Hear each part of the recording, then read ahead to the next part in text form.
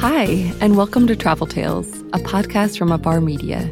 I'm your host, Senior Editor Aislinn Green. And for the past 6 years, I've had the pleasure of working with some of the most creative and interesting people in the world. Comedians, philosophers, novelists, they've all shared their stories with Abar's readers about getting out into the world and just reveling in it. And now, each week on Travel Tales, we'll hear from some of our favorite contributors about a trip that changed their life. In this episode, we fly to Brazil with Carmen Maria Machado.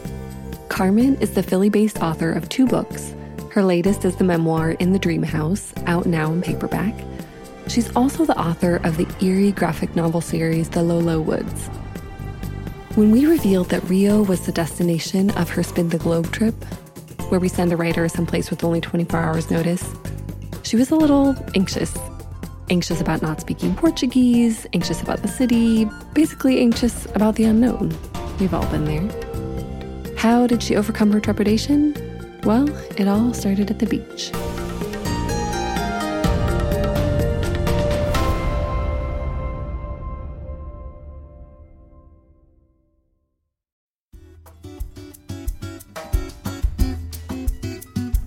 Many years ago, I started getting emails for other Carmen Machados. One in Chicago, another in Arizona, another in Florida. I've gotten a photo of a daffy, grinning pit bull in a Santa Claus hat and endless reminders to update gym memberships. I also get emails in Portuguese for an unclear number of Brazilian Carmen Machados. Sometimes those emails appear to be about real estate or finance. I say appear because, while my name is as Brazilian as they come, I'm not, and I don't speak Portuguese. So when I learned that I would be going to Rio in 2 days for Afar's Spin the Globe series, I did some Googling. I discovered that Brazil was in the middle of one of its worst yellow fever seasons. Anyone visiting needed to be vaccinated. I drove 2 hours into the next state to a travel clinic to get the yellow fever vaccine, and I read this fact out loud to myself more than once. Yellow fever can lead to organ failure. I printed out all of my documents in triplicate, hid them everywhere. I packed a travel guide, phrase book, a printout of my travel insurance. I sprayed my clothes with a special mosquito-repelling formula that had to dry outside overnight. I arrived at JFK 4 hours early, deeply embarrassed about my lack of chill. At the Rio airport, I sat for 2 hours, trying to reassure myself, making a very detailed list of how much a cab should cost, how to negotiate my fare, whether or not tipping was appropriate. You're not going to die, I thought. You might learn something new. My hand had a slight tremor. I pressed the pen down into the page as hard as I could. I am a Cancer, a fiercely loyal homebody, a lover of the water. And so upon reaching Rio, I went straight to the ocean. The cab dropped me off in front of a large seaside hotel, many speaking English, where I left my suitcase and wandered onto Ipanema Beach. At the water's edge, the movement of the ocean softened my whole body. A sign warned against swimming, but people did just that. The sea was cool, the greenish blue of a pre-dawn night sky. As the waves pulled back from the shore, sand was drawn into their translucent bodies, where it gathered and swirled like tiny galaxies before being scattered in every direction. Over and over, these universes gathered and dispersed. I sat there until the afternoon waned and the shadows lengthened and the sunbathers began to thin out. That night, I forced myself to set out into the city, alone. I decided on a churrascaria.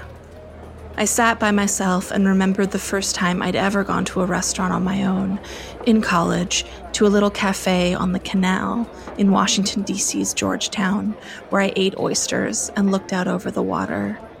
Here, smartly dressed waiters milled around with steaming swords of meat, and I sat there with my wine and a little card that I could turn over, green for more, red for no more. One man came over with a massive bottle slung in his arms. When I gestured toward it, he poured me a tiny amount in the bottom of a glass. I sipped it. It tasted odd, grassy, and medicinal. He poured me a whole glass. It was cachaça, a drink made of sugarcane. So strong and unfamiliar, I felt like a teenager encountering hard liquor for the first time. When I left, it was dark. Do not walk alone at night, the State Department had warned me, but I did. I walked back to my hotel, as alert as a sparrow.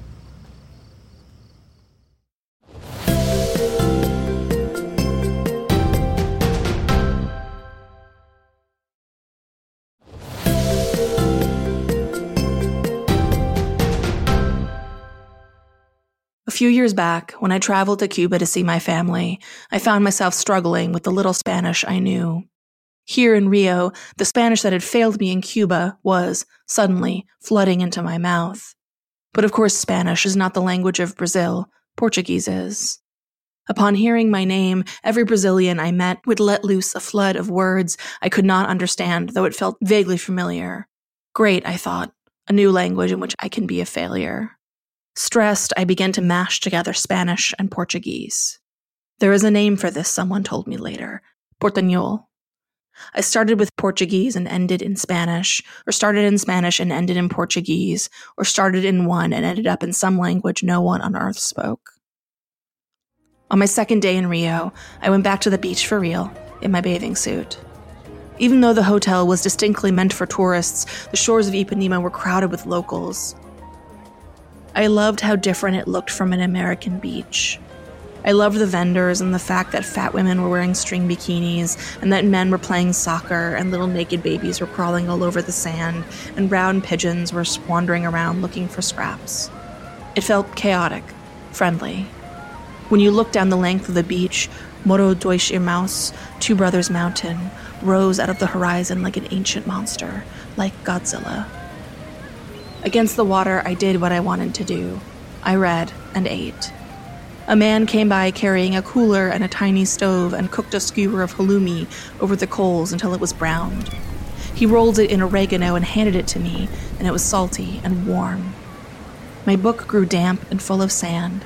Little drips of oil landed on its pages and revealed text on the opposite side of the paper. I ordered more grilled halloumi. Then a young coconut, which was hacked open with a machete in front of me. Then a frozen acai bowl topped with strawberries. Then empanadas. I realized I'd never been on a beach and felt full before.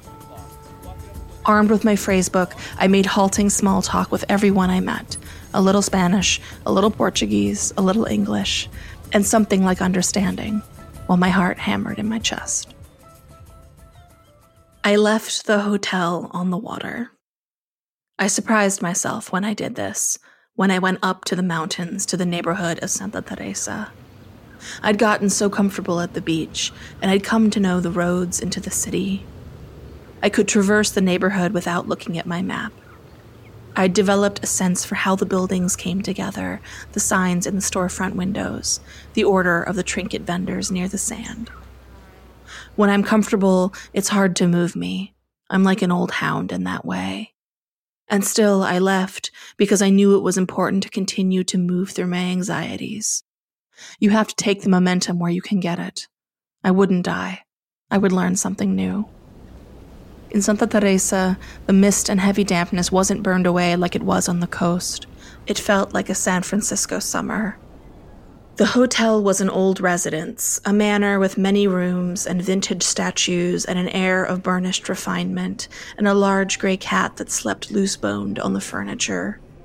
From this elevation, I could see all of Rio, the moon shape of her, the other houses clustered into the mountainside like mushrooms, the drop into the valley, the glittering sweep of the city, and, at its edge, the white beach like salt on the rim of a glass. I walked the neighborhood, taking photos of the endless street art and eating meaty bowls of feijoada and sweet bites of bushi camaro and pulling myself up slick, steep cobblestone roads furry with moss. I fell a few times, landing on my butt after my sneakers gave way. And, though no one will ever call me fearless, when I had a chance to practice what I'd been learning, I decided I was ready. I took a deep breath and asked someone, in Portuguese, if I could pet their dog. They said yes, and I did.